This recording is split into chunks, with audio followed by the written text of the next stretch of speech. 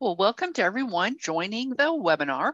We'll be started in about 2 minutes. So we should have the slides up on the screen. And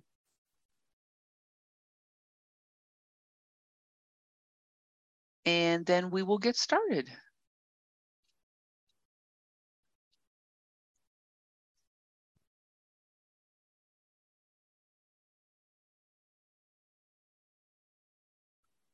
Which reminds me, I need to put the handout in the chat so you can download that. I will do that right now.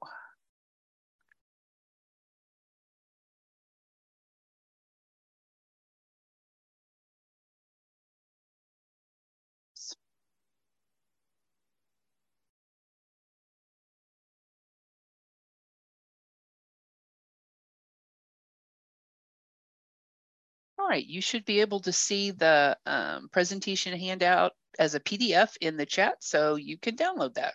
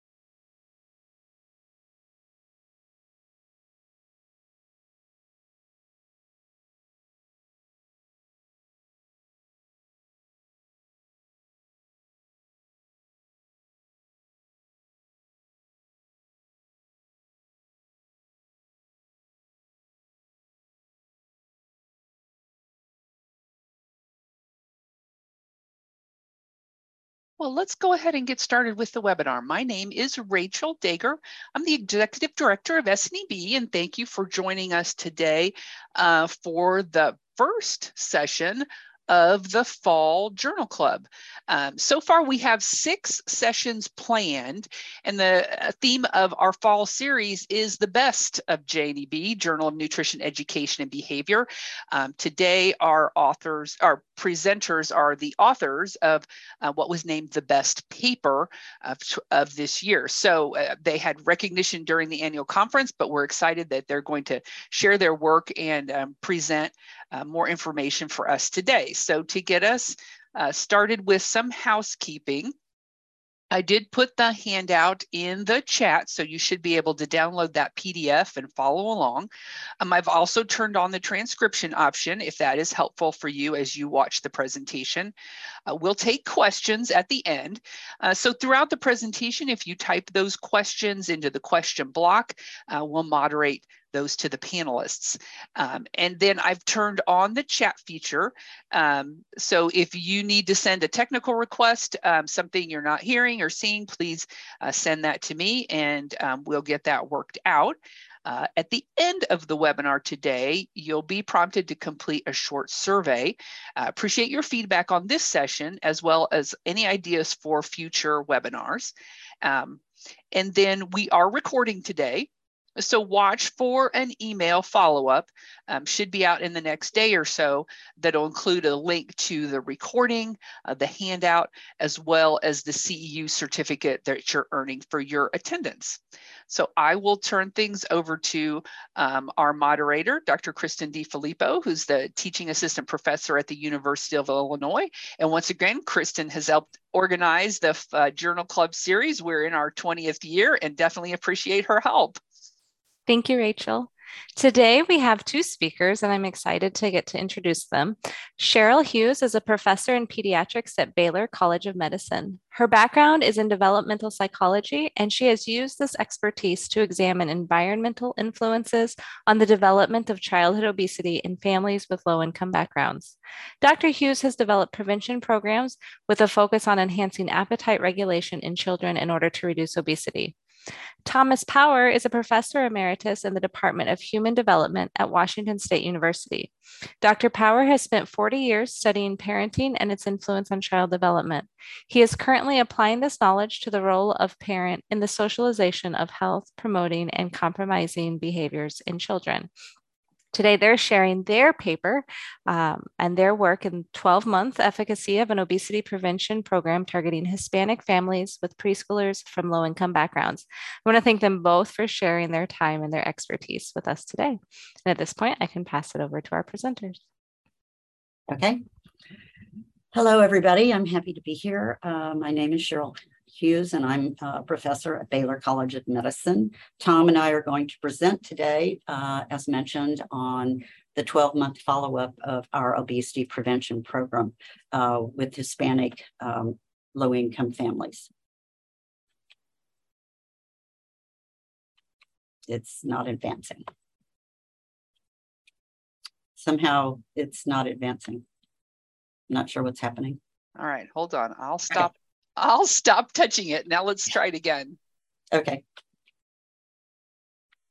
Nope. We had it working. Oh, here we go. Maybe it's delayed. Okay.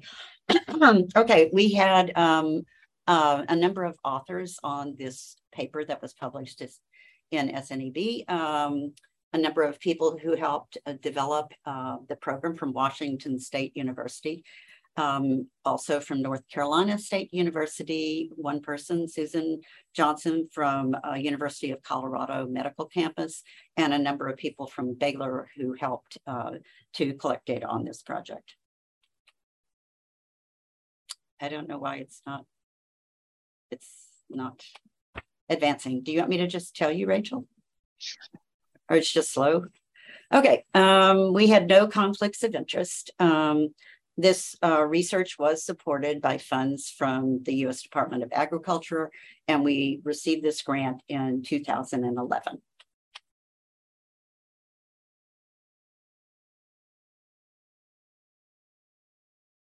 Okay, in terms of essential practice competencies, 12.1.1 advocates for and promotes food and nutrition programs, etc.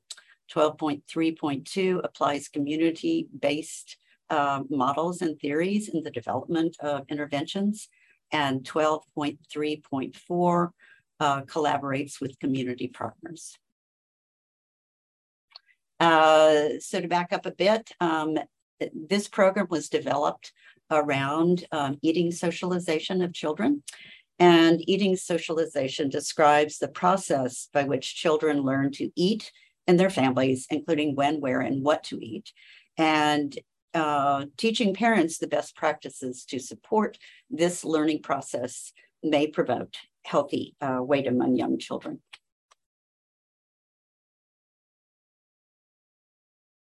Okay, so this brings us to the strategies for effective eating development called SEEDS. The overall goal here was to develop an efficacious childhood obesity program targeting child appetite regulation and exposure to novel foods, as well as teaching parents the best feeding strategies that support these constructs. Our long-term goal, however, was to reduce overweight and obesity in young children.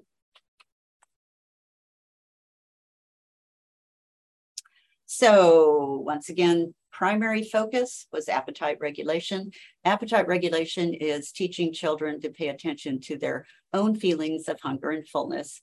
And the secondary focus was exposure to new foods, that is teaching children to prefer healthier foods such as vegetables. And as a part of this, teaching parents to support these constructs. Okay, so Vaughn et al. This came up with a conceptual model based on experts, and this was published in Nutrition Reviews in 2016. And experts categorized known feeding practices into second-order constructs.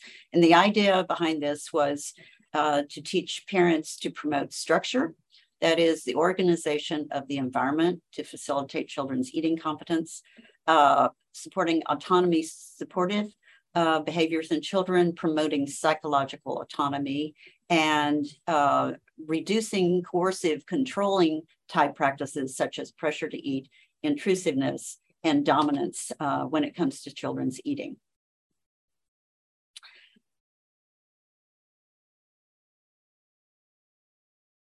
Okay, so what influences food preferences? So we also know that as children grow, they tend to reject foods that are not sweet and savory, such as vegetables. And through a number of studies developed by Birch and her colleague, we have found that it takes 8 to 10 or 12 or more exposures for children to learn to accept new foods. So based on this, we felt like it was important to include these as we developed our obesity prevention program.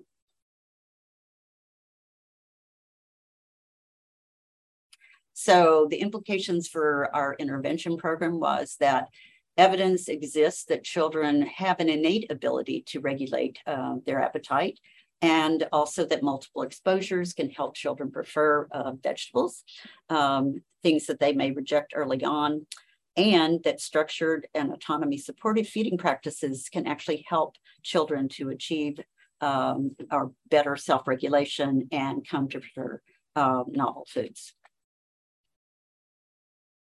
Okay, so this brings us to our program called Strategies for Effective Eating, better known as SEEDS.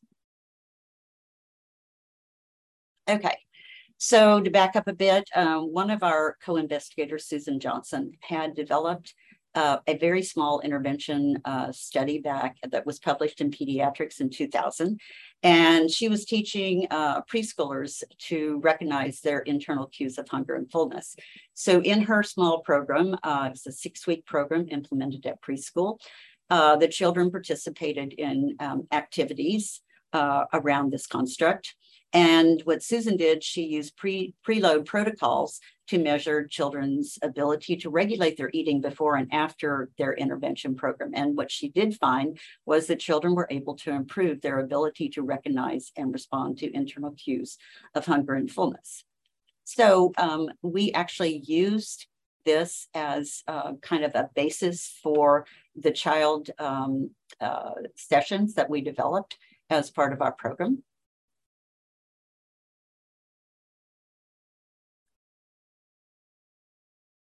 Okay, so the program structure and content. We have 7 sessions, groups of 8 to 10 families. Parents and children attended separate sessions and then came back together for a family session. The parent sessions targeted 5 content areas in addition to introduction and review sessions, and the children focused on 2 things: internal cues of fullness and promotion of new foods and food exploration.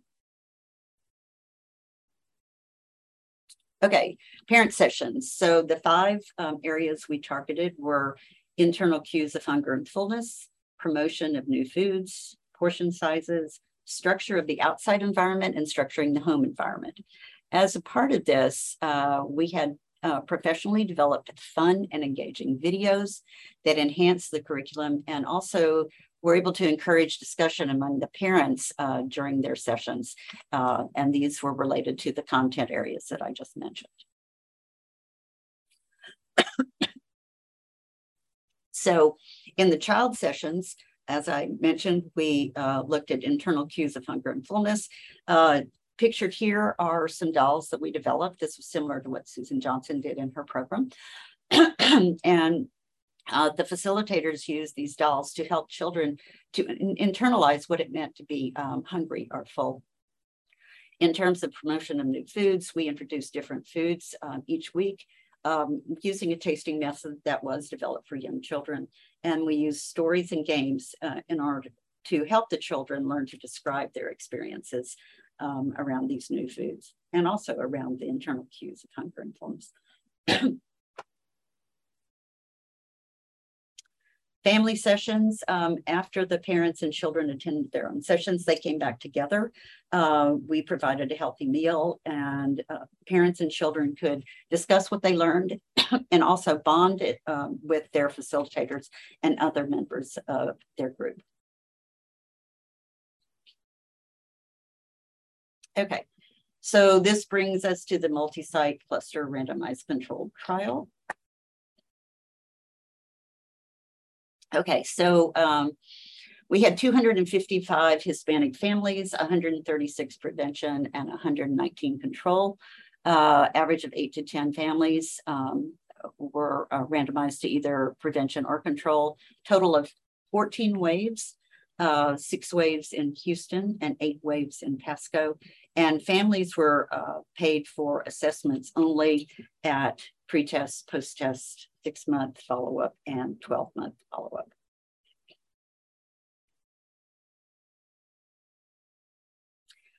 So what I'm going to do here, I'm going to show you 2 examples from, they're from video 9, and this was associated with the session around structure of the outside influences. The idea was, I'm going to show you one about a drive-through scene and another one about eating away from home, displays on the street, events, etc. Okay. Yes.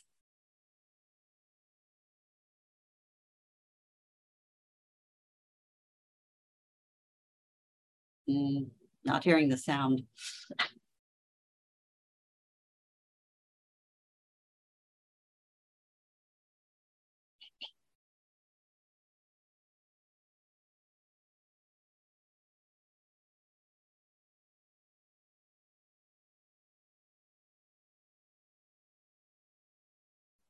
Hang on a second. Let me see if I can get the audio to share. Okay.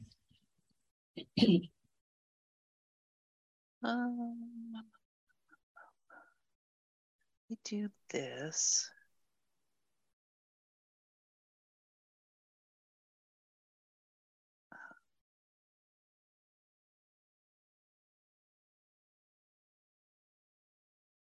Let me try again. I can hear the video and it's very cute. So that's why I'm going to make sure you can hear it.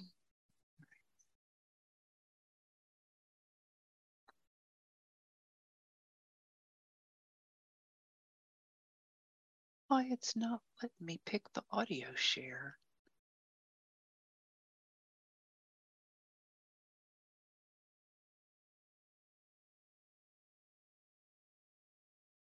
Oh, hang on. So let me.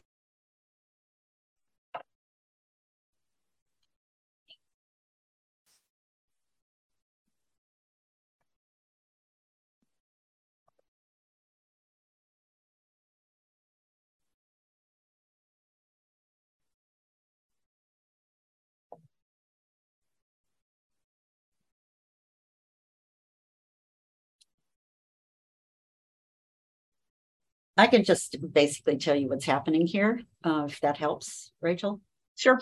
Okay, so if you want to just go ahead and do it without the sound. This mother is in a drive-through.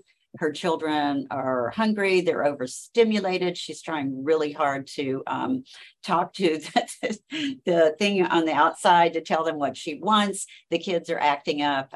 They're acting crazy. She's tired. As you can see, the kids are like going nuts.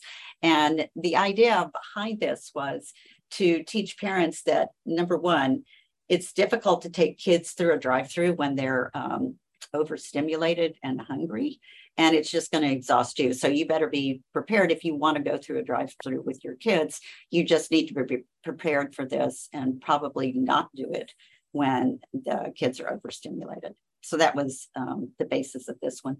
The other one, this one, if you want to go ahead.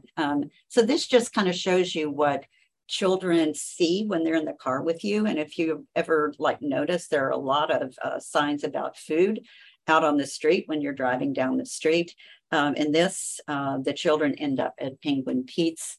It's really cute because he's basically trying to explain to them all the supersizing the kids can do, the additional ice cream that they can eat, which you'll see in just a minute. And the idea is you probably need to be aware of this before you take your kids to a food, fast food establishment, and probably set some boundaries with the kids. There's ice cream that is supersizing. So anyway, it's just the idea is to teach parents to be aware and to plan before they take their kids out. These are outside influences that the kids are perceiving. Okay, so this brings us to the overall assessments. We had 3 separate questionnaires examining parental feeding, 5 measures for child eating behaviors. These included both questionnaires and tasks. And then we also took heights and weights on the children so we could calculate BMI Z-scores for our distal outcome. Specifically, the feeding measures include the food parenting inventory, the FPI, the caregivers feeding styles questionnaire, the CFSQ, and a feeding knowledge questionnaire that was developed specifically for this study to test what parents learned in the sessions. The food parenting inventory it can be categorized into 3 higher order constructs. These were developed to be similar to the constructs in the Vaughn et al. Conceptual model that I mentioned earlier. One was encouraging trying new foods. The second one was mealtime structure. And the third one was external control. There are multiple subscales under each of this. The external control was set to mirror coercive control, things like pressure to eat, restriction, etc. The CFSQ, we developed this in 2005. Parents are categorized into 4 feeding categories. This was developed basically to be similar to general parenting styles using the same framework. And the scores on the CFSQ have been consistently associated with child weight across multiple studies, the indulgent being associated with higher child weight in these ethnic groups. Feeding knowledge questionnaire. This was developed specifically for this trial. We have scores on common misconceptions about feeding, best practices in feeding, efficacy for feeding the child both home and away, and other appropriate content like parent and child roles and presenting new foods.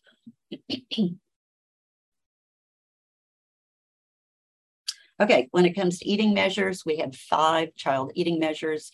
3 of these were observational tasks and 2 were questionnaires. And I'm going to go through each of these just briefly so you know what we were measuring. So the 3 observational tests include compensation trials. In these kind of trials, the child consumes a preload. Over 2 days, we do this on 2 separate days. They either get a high or a low energy preload, and then we have them, we give them a meal, eaten to fullness, and then appetite regulation is derived from the extent to which the child adjusts his/her intake across the occasions.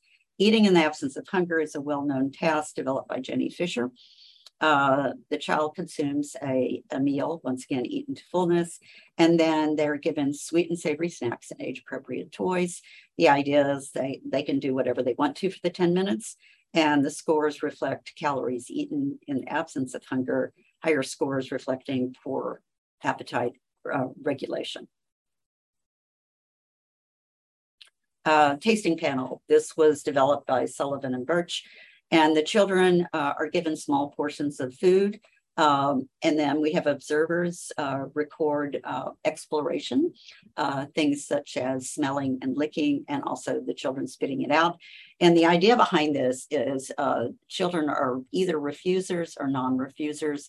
Idea of moving the refusers to the non-refusal category based on the prevention program. Questionnaires. We had 2 questionnaires, the CEBQ, which is a very well-known questionnaire of child eating behaviors. It can be categorized into approach and food avoidance. This questionnaire has been used repeatedly across multiple age groups and ethnicities. The food preferences questionnaire is a parent report tool that included over 100 food and drink items. the idea is that the children are scored on never tried, tried and liked it, or tried and did not like it. Okay, at this point, I'm going to turn this over to Tom, my colleague, who did all the statistical analysis. He's going to talk about the analyses, the result, and the interpretation of our results. Tom. And so since the families were, the families were nested within classes, we use multi-level modeling. So you can look at, individuals within classes, within conditions. So we did in over time. So 3 levels in the analysis, we covariate out child age, gender, and the child's BMI Z-score, assessed at the first time point. We did the program in 2 locations, as Cheryl mentioned, but because there's only 2 locations, we couldn't treat that as a random effects variable. So we just did some analyses to see if there are any location differences, or if there were moderation effects of location. And then because we're doing multiple tests, we adjusted the significance level. We divided, for each domain, each measure, like if a measure had 4, measure. Well, how should I say it? If like a questionnaire had 4 measures, then we would divide 0.05 by the number of measures in that questionnaire. So, but with the significance level being 0.05. Go ahead, Cheryl. So in terms of the descriptive statistics of our sample, as Cheryl said, they were all Hispanic. A large percentage is on a large percentage are first generation. Actually, they're all Spanish speaking. So you can see that most of them had less than a high school education or a high school education. Most were married. Most were not employed outside the home, and they were in their average age was 33. And children, half male and female, and we had, as you can see, almost 40% of the children were either overweight or obese, which is typical in this population. And the age was, these were kids recruited, through Head Start and similar programs. So most of the kids were about 4 years old, 4 or 5. So we did some preliminary analyses just to see, looking first at retention. And despite the fact we did multiple things to sort of keep track of these families and keep them in the study, they're low income, they're geographically mobile. And so we had, we had 84% at post-test, which means at the end of all the classes. And then 6 months, we had 66%, and at 12 months, we had 61%. We did for the analysis, the main analysis, we wanted to actually look at mothers who had data at all 4 time points. So we compared those who had data at all 4 time points with those who did not, and we showed no differences on the demographic of the pretest variables. So we, at least in terms of variables we assessed, we didn't have any differential dropout. The interclass correlation, so that's the average correlation of people within a class or the set of moms in the same classroom. They were pretty low. They range from 0 to 0.10. Those are the kinds of correlations that can influence your results. So and can bias your results. So it's important to control for them. That's why we do the multi-level modeling. We still did it, even though the correlations were low. You see the mean correlation was like 0.01, which means the mothers within classes weren't that similar. But still, we wanted to control for that. And it's better to control than not control.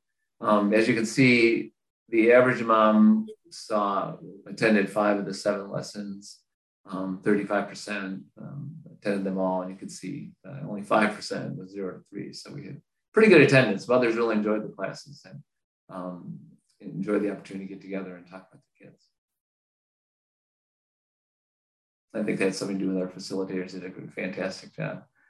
So the feeding price. So I'm going to go through the different outcomes. And, so let's do the food parenting inventory first.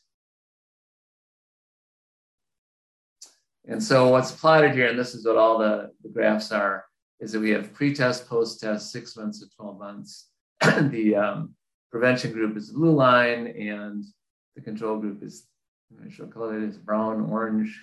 I have 4 color names, you know, typical male. So, but as you can see, the control didn't change over time. In terms of this is the degree to which mothers encourage exploration of new foods. As you can see, the prevention group, they reported increasing that from pretest to post-test, and then that stayed, stayed at that level at 6 and 12 months. And then repeated presentation of new foods. As Cheryl said, one of the things we did was teach them you need to present new foods, especially, you know, bitter ones or sour ones, multiple times for kids may even accept, or foods that look funny. You have to, you know, present them multiple times for kids may accept them. And you can see that the control didn't change over time. Pretest, the prevention went up from pretest to post-test and stayed. Went down a little bit, but that wasn't a significant drop. They stayed high, significantly higher at 6 and 12 months. Served measured portions. So what we did was at the time that we first developed seeds, there were some recommendations that a good kind of rule of thumb to use with preschool children was to give them a tablespoon or teaspoon, I can't remember, tablespoon of food for a year of age. So if they're 3 years old, they got 3 tablespoons, at 4, they got 4. So we taught them about, you know, giving their children measured portions, and you can see that went up for the prevention group only and was maintained over time. Child involvement in food preparation. That one actually, my notes here. Yeah, so that one went up from, so this is, you know, we encourage the, you know, the preschoolers can't do a whole lot to help in terms of preparing meals, but they can do little things like, you know, helping wash the vegetables or putting things in a pan or things like that. And, you know, getting children involved is a good way to get them to actually exposure to the food and increase their interest in healthy foods. So we did see an increase from pretest to post-test. It was significant at 6 months. At 12 months, actually, it dropped off. Not so much that it dropped off, it was the control group went up a little bit. It was non-significant at 12 months. Responsiveness to children's fullness cues. So this is the degree to which mothers, if the child said they were full, they would stop trying to get them to eat more food. You know, because most of us grew up in families where like clear your plate, you know, eat all your food, and that sort of overrides children's attention to their fullness cues. So we want them to, you know, the mothers to respond positively to the children, things they say about how full they are. And so mothers did increase from pre to post test, and that remained significant over time. So there were 3, so we also did, you know, we initially done a paper, we looked just at pre and post test, and before we did the 6 and 12 month follow-ups. And we found 3 other effects that were significant for pre to post, but were not significant in this particular analysis. But I just wanted to look to see if, you know, what happened with those 3 variables. So those are listed here. So we'll go to the next slide, sure, we'll see. So you can see the prevention group in terms of offering new foods. So this is the degree to which they offer new foods.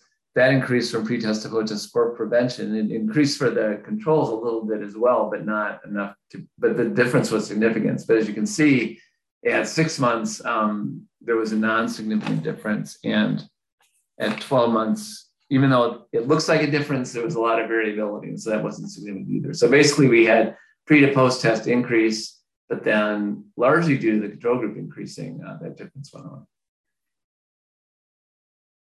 Food as a reward. So this is the degree to which parents use food as a reward. Again, something we encourage them not to do less often, because, you know, this, you know, this instrumental feeding actually works against them becoming sensitive, responsive to their internal cues of fullness and all that. And you could see that for the prevention group, it went down from pre to post test, but then it sort of went to some intermediate level. And the controls went down a little bit as well. And so again, this was not significant at 6 and 12 months. And then the final one was pressure to eat. Again, this is the opposite of responsiveness to fullness cues. This is trying to get the children to eat when they say they're done or they say they're full or whatever. And you can see that we had a decrease from pre to post for the prevention group. But then they kind of went up to a mid-level, and the controls went down. So again, we didn't have 6 and 12-month effects. So for all 3 variables, even though we had significant effects from pre to post, those went away by 6 to 12 months, largely because the controls were changing. Okay, in terms of the feeding styles, this is the feeding styles questionnaire that Cheryl talked about. So this measures, as Cheryl said, 2 dimensions, responsiveness and demandingness. Responsiveness is the degree to which parents use child-centered techniques versus adult-centered techniques to get kids to eat. So they're being responsive to the child's, behavior. And you can see that increased from pre-test to post-test. And wait, where's my couple notes here? Yeah, and it continued to be significant. Wait, no, I'm sorry. Responsiveness. Oh, here it is. Wait. I just can't. Oh, I guess I didn't print that one out. Oops. Anyway, yeah, so it increased from pre-test to post-test, and then continued to be, I think that it's significant at 12 months. It definitely was significant at 6. I thought I printed everything out here. I guess not. Okay, go ahead, Cheryl. Okay. Then the feeding knowledge, this is a questionnaire that we developed to kind of see the degree to which the parents learn the content of the program. And we had the strongest specs here. So you can see that it went way up from pre-test to post-test. This is best practice feeding. So we had a bunch of different questions that assessed best practice feedings. For example, when parents show they enjoy a new food and encourage their child to try the food. So we had a bunch of questions like that. And you can see that it went up from pre to post and stayed high at the subsequent time points. They continue to be significant. And then we also had common misconceptions about feeding. And you can see those went down for the prevention group from pre to post test. Those are things like, if a child takes a bite of a food and spits it out, it's best not to serve that food again. So we had questions like that. And you can see they went down and stayed down. And then child roles. So this was an understanding of the child's roles in feeding. This is actually from Ellen Satter, the parent and the child roles. So the parent's roles is I'm not sure I can get all these right, but to provide children with healthy food to eat, and then and to serve them to the child. The child's roles to determine how much they want to eat, if any. So we looked at the parents' understanding of the child roles, and you can see that went up from pre to post, and it actually stayed significant.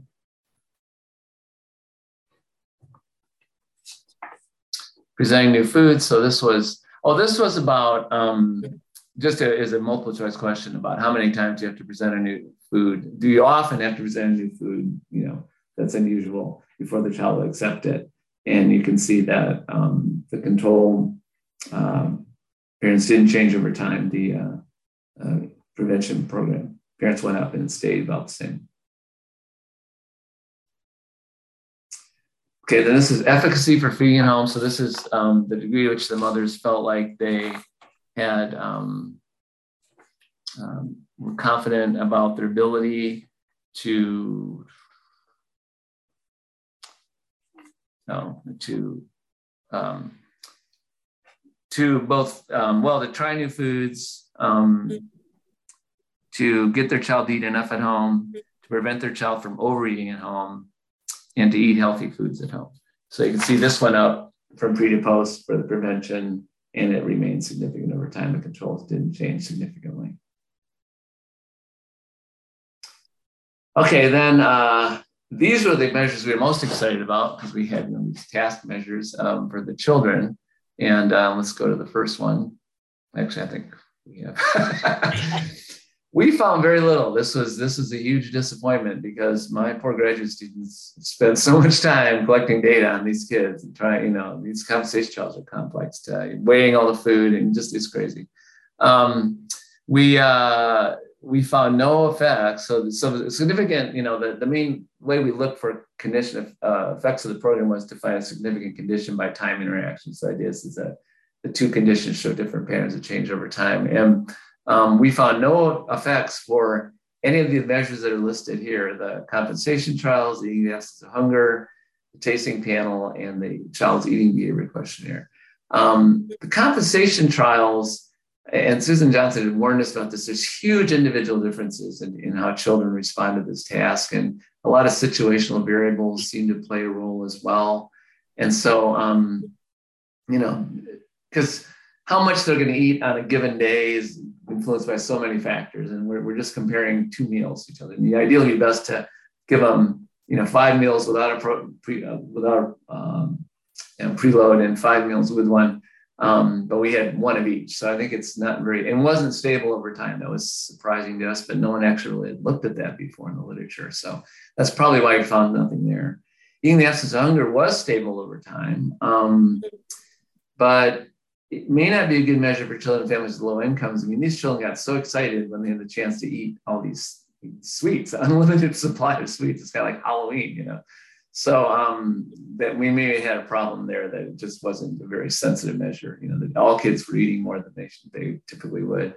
The tasting panel, that really surprised us because we did a lot of research suggests that multiple exposure should lead to greater trying of the foods. But the problem is, it's not really a problem. It was a problem for us. All the kids ate everything.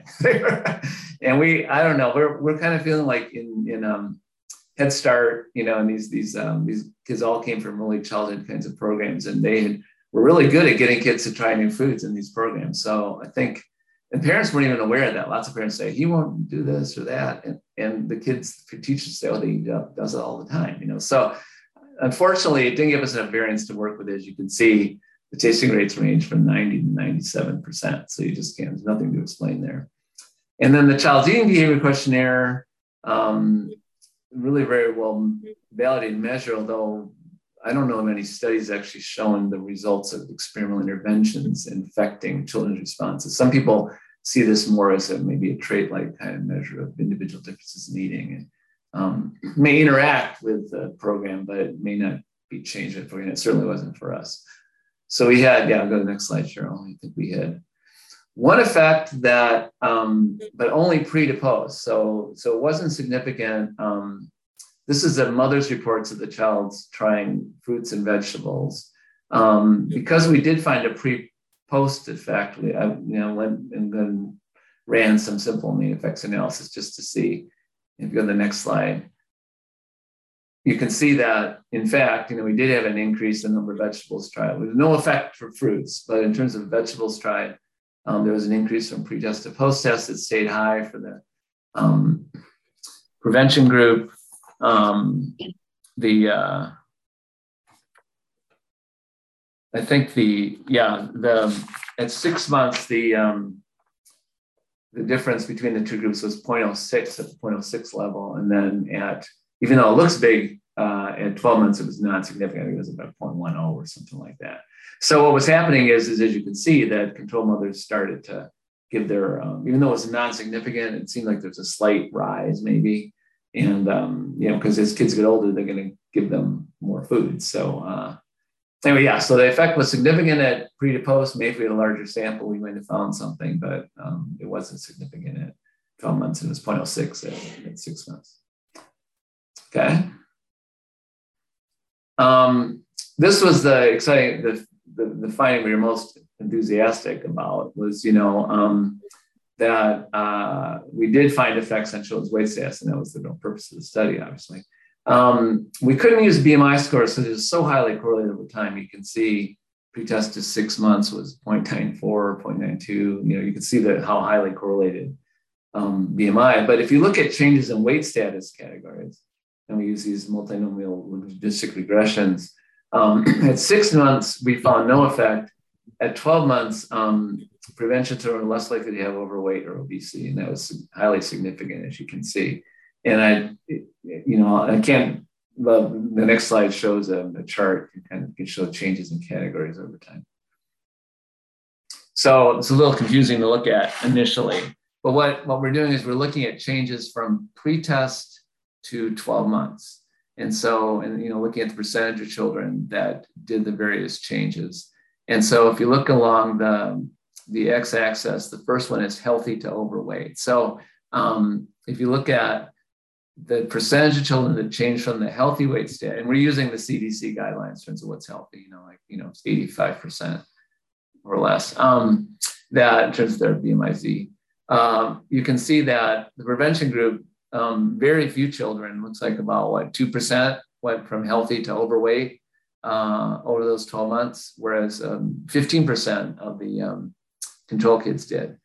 No one in the sample over a year went from healthy to obese. It's going to be a process. It's gradual, right? The next one is overweight to obese. You can see, again, a lot more kids in the control group went from overweight to obese, 20% versus 10% for the prevention. And so the first set of bars are sort of children moving into higher status, weight status categories, kind of unhealthy changes. And then the next two bars are for more healthy changes. So it's going from overweight to healthy and obese to overweight. And you can see in both cases, the prevention was much more likely to do that than the controls. And again, nobody went from obese to healthy in 12 months. It's a more gradual process. So this was, these percentages don't take into account, the nesting and all that stuff that the logistic regressions did. So this is significant, highly significant. In fact, basically, children in the program were less likely to move into higher weight status categories and more likely to move into more healthy ones. Okay. So considerable influence for the program on knowledge, behaviors, and weight status. Very little effects on child eating behavior.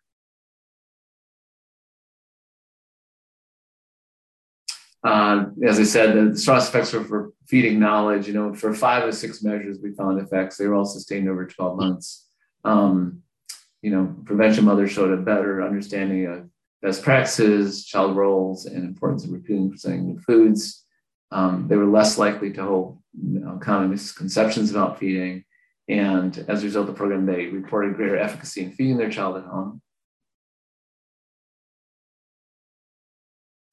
The only knowledge measure not showing was away feeding, like how confident that your child will not be able to eat when away from home, or how confident that your child will not eat healthy foods when away from home. What's the next slide? I can't remember if I put reasons in that one or not. I think you did. Oh, there it is. Okay, go. I have the bullets. Okay, so this program focused mostly on feeding children at home, although the 2 examples Cheryl showed were of the outside influence. So there was only one class we did that. And parents certainly have less and less control of their child eating outside of the home.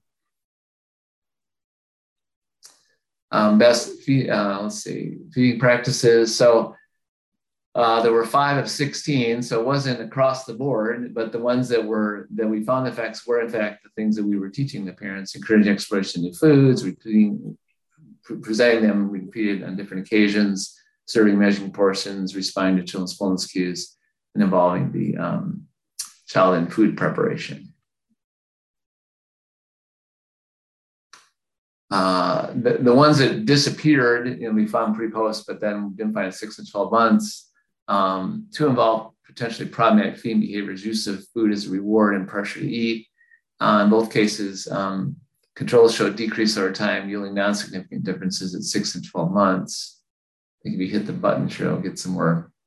Yeah, so possible reasons. It's easier to learn new skills than reverse old habits. We all know that. Pressure to eat, using food as a reward, those work pretty well in terms of you see the immediate effect on the child's behavior. And so it could be mothers may be less likely to want to give those up, although in the long term, they may not be very good for the children. Also, as children got older and become less picky about what they eat with age, we've done lots of observations of family meals, and that's the main conflict at family meals is children don't eat something. And this becomes less likely as children get older and eat more things. So maybe you don't need the high pressure strategies as often as kids get older.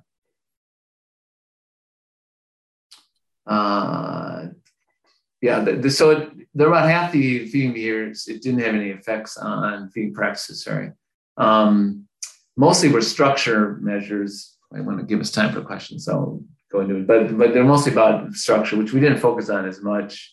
And there were no effects, like I said, for a couple of these high control measures. structure, non-primary focus of the program.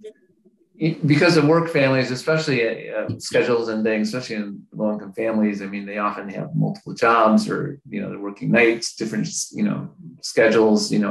It's harder to sort of schedule, have those family meals. So in terms of creating some of the structure, it might be hard to do given other factors beyond the parents' control. For restriction and high pressure practices, on the one hand, they want to encourage their children to consume healthy foods, but we're also telling them not to use high pressure practices. And, a lot of parents probably are a little frustrated. Well, how do I do that if they don't need it, So that maybe that's why those didn't change. We only had a limited impact on the feeding styles. It increased uninvolved feeding from pretest to posttest, but there was no significant difference at 6 and 12 months. We did find that responsiveness increased from pretest to posttest. So it became non-significant at 12 months. Yeah, that's what I couldn't remember. So yeah, by 12 months, that difference went away, but it's largely because parents are using more child-centered approaches as their children got older, which is probably because the children are more likely cooperating at the table. Hard to know. All right, next one. So we led to specific changes in practices, but not maybe their overall approach to feeding. They may be more difficult to change in feeding practices, styles, and practices. As we said, only one effect on child eating behavior, number of vegetables trial. This wasn't significant at 12 months due to increased control. No effects on all these other things. Next slide. So despite the effects on child eating behavior, we did show an effect on child weight status, but we weren't able to identify what were the changes in eating behavior that accounted for those programs. I talked about some of the problems with the child measures earlier. These were the most well-validated measures in the literature at the time, and I still haven't seen anything else that's new that's going to work better. So this is clearly an area that we need to work on as researchers study children's eating. Light studies should be considered light limitations, only 2 locations. Probably the only study in history done in Houston, Texas, and Pasco, Washington. I can't remember these 2. But, we can't generalize this, obviously, to all first-generation Hispanic moms. The feeding measures for self-report, we've done self-reports and observations. Self-reports actually do correlate somewhat with the observations. There's not a very high correlation, so it'd be nice to have multiple measures. We tried to use multiple methods, as much as we could, but we didn't have the resources to observe them feeding their children. And then, like I say, we found effects on child weight status, but we couldn't identify the mediating variables that account for these effects. Okay, so Shirley went. Okay, sure. So we need to acknowledge a number of people and our funding. Brenda Hogden did all of our videotapes, and there were a number of them associated with seeds. I encourage you, when you get this, I think that you have a copy of these slides. See if you can listen to our 2 videos from video 9, because they're really quite engaging and funny and helpful. Yuri was a student who did our data collection here in Houston. Anna Maria, a colleague of Tom's in Washington State, who's an extension person. Andrea was our, and Nilda, thank you. Andrea and Nilda were our coordinators here, and Maria is my assistant who helps just across the board with everything, the funding, and then also my CRIS funding. I'm at a USDA facility, so I do get some CRIS money helped with this. That's it. Maybe we're open for questions now. Thank you so much. It has been great to learn about this program. If you have questions, please put those in the question and answer box. The first question we have is, for the food preference questionnaire, how did you decide on which foods to include on the questionnaire? Were these the same foods that children were exposed to during the sessions? Not necessarily. That came from Susan Johnson, who is a nutritionist, was a co-investigator, and she was also a student of Leanne Burgess. So she had access to a number of the measures used, like for the tasting method, et cetera. So that measure has been used repeatedly. It's an older measure by Sullivan, but we didn't design it so that the foods that were introduced were on there. It was just a general list of 100 foods that were appropriate for preschoolers. Okay. Thank you. And then another question I had, so I thought it was interesting that you said that the kids tried everything, even though the parents didn't think they would. And then you mentioned that this was an early childhood population where it sounds like the early childhood providers are doing a good job of getting kids to try new foods. Do you think, or is there anything in the literature that this would continue as kids get older and they're no longer in those early childhood programs? I don't know. I would assume that given the way Head Start and these early programs, Head Start, at least in Houston, provides food, breakfast, lunch, and a snack, a couple of snacks. So these kids are used to having foods there and they're encouraged to try them. Whether this continues on, I would assume, based on the literature, that if they've been introduced and they're eating it, they're going to be less nervous about eating it in the future. Tom, do you have any comments on that?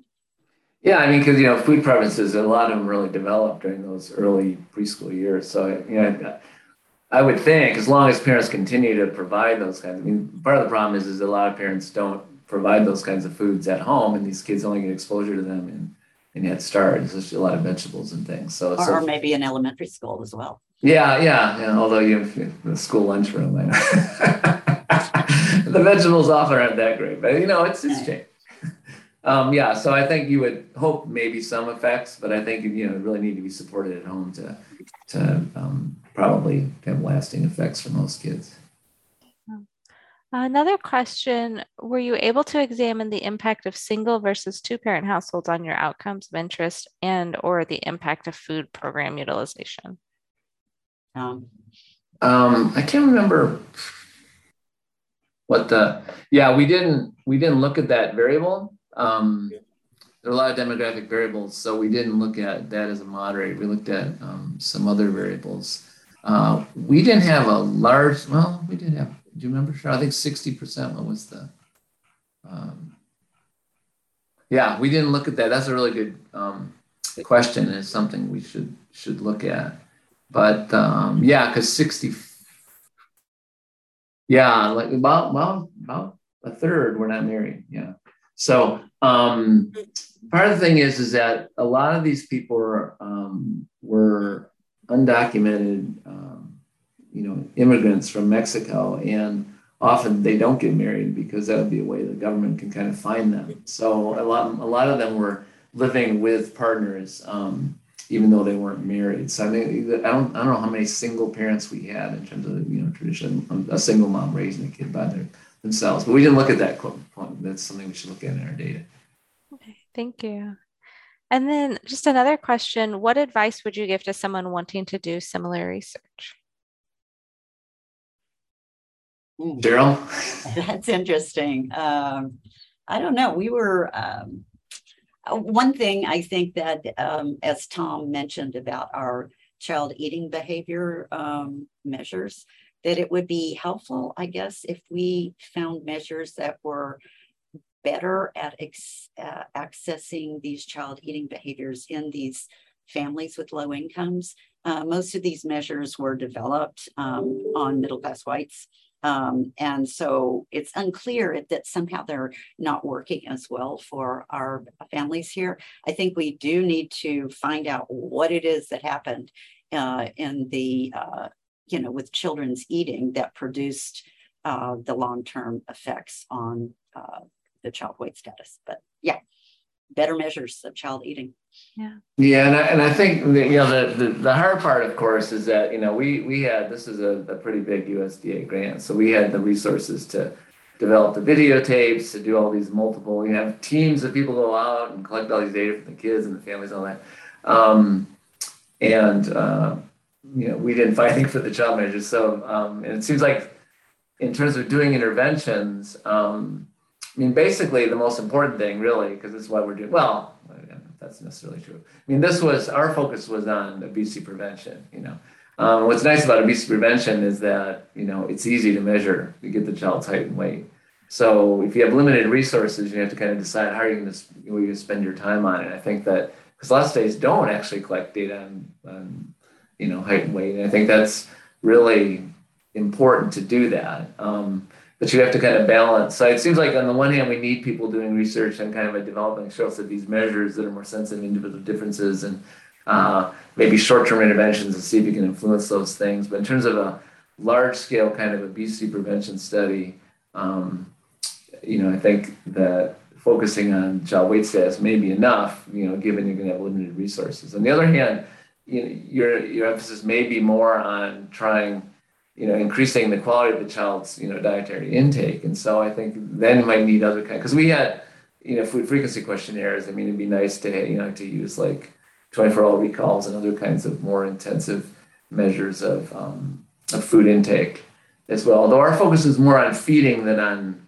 diet, but I think, However, I did want to mention, we do, Tom and I are involved with a new smaller study, USDA study, where we are doing this similar prevention program in and around Houston.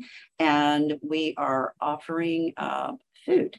So for one of the groups, they are actually getting food RX, or food will be delivered to the family, which will be interesting to see if that makes a difference in how they change the children's diet, if they actually have access to free food. I look forward to seeing what you find. Yes. So one more question from one of our attendees. Did you measure food security among families in the study, and might white changes be related to limited access to food? Good point. I don't think we did the food insecurity in this study. Do you remember, Tom? We did it in... No, we usually do. So a large portion would be food insecure given the nature of these populations. But we are measuring that in the new study, for sure. Yeah, well, good. Yeah. We somehow missed, we bombarded them. Everybody with makes measures, mistakes. So I guess we probably would have helped if we had a food insecurity. And that's the other thing is that, people say, oh, how can you, all this participant burden, you're asking people to do so many things. Parents cooperate. I mean, it could help that we were paying them for the assessments, but if you really want high quality data, if you can figure out some way to pay your participants for your assessments, you can get, and maybe there's really high quality data as well. But I guess, yeah, the food insecurity, that's an important factor, obviously, in this and any population. So, but we didn't in this study. I'm glad we did in the new one, Cheryl. Yep, we did on the new one. Yeah. Well, I want to thank you both for sharing your work with us. I know I learned a lot, and I'm sure everyone joining us did. At this point, I can hand everything back to Rachel. Yes, thank you very much. Just a reminder, we have 6 sessions in the Fall Journal Club. So there'll actually be a little bit of a break. We'll come back on October 17th for the next session. And remember, all those will be listed on the SNEB website for you to register. Watch for a short survey when I close the webinar. We appreciate your feedback. And then you'll receive your CEU certificate, the follow-up material, and I'll try to make sure we include those PowerPoints so you can watch the videos. They were very cute because I got to hear them from my side. Sorry that those didn't come through. And then just a reminder that we are accepting program proposals for the 2023 SNEB conference, which will be in Washington, D.C. next July. And that program deadline is the end of October. So please watch for that notification. Oh, and since it's this week, I'll encourage everyone to watch the White House conference. SNEB was invited to attend, and Dr. Sarah El-Nakib will be attending on our behalf. So we're very excited for her participation, but if everyone can watch, we'll plan some follow-up discussions about the pillars of that conference. So we will see you back for your next Journal Club. Thank you. Thank you. Bye. Thanks.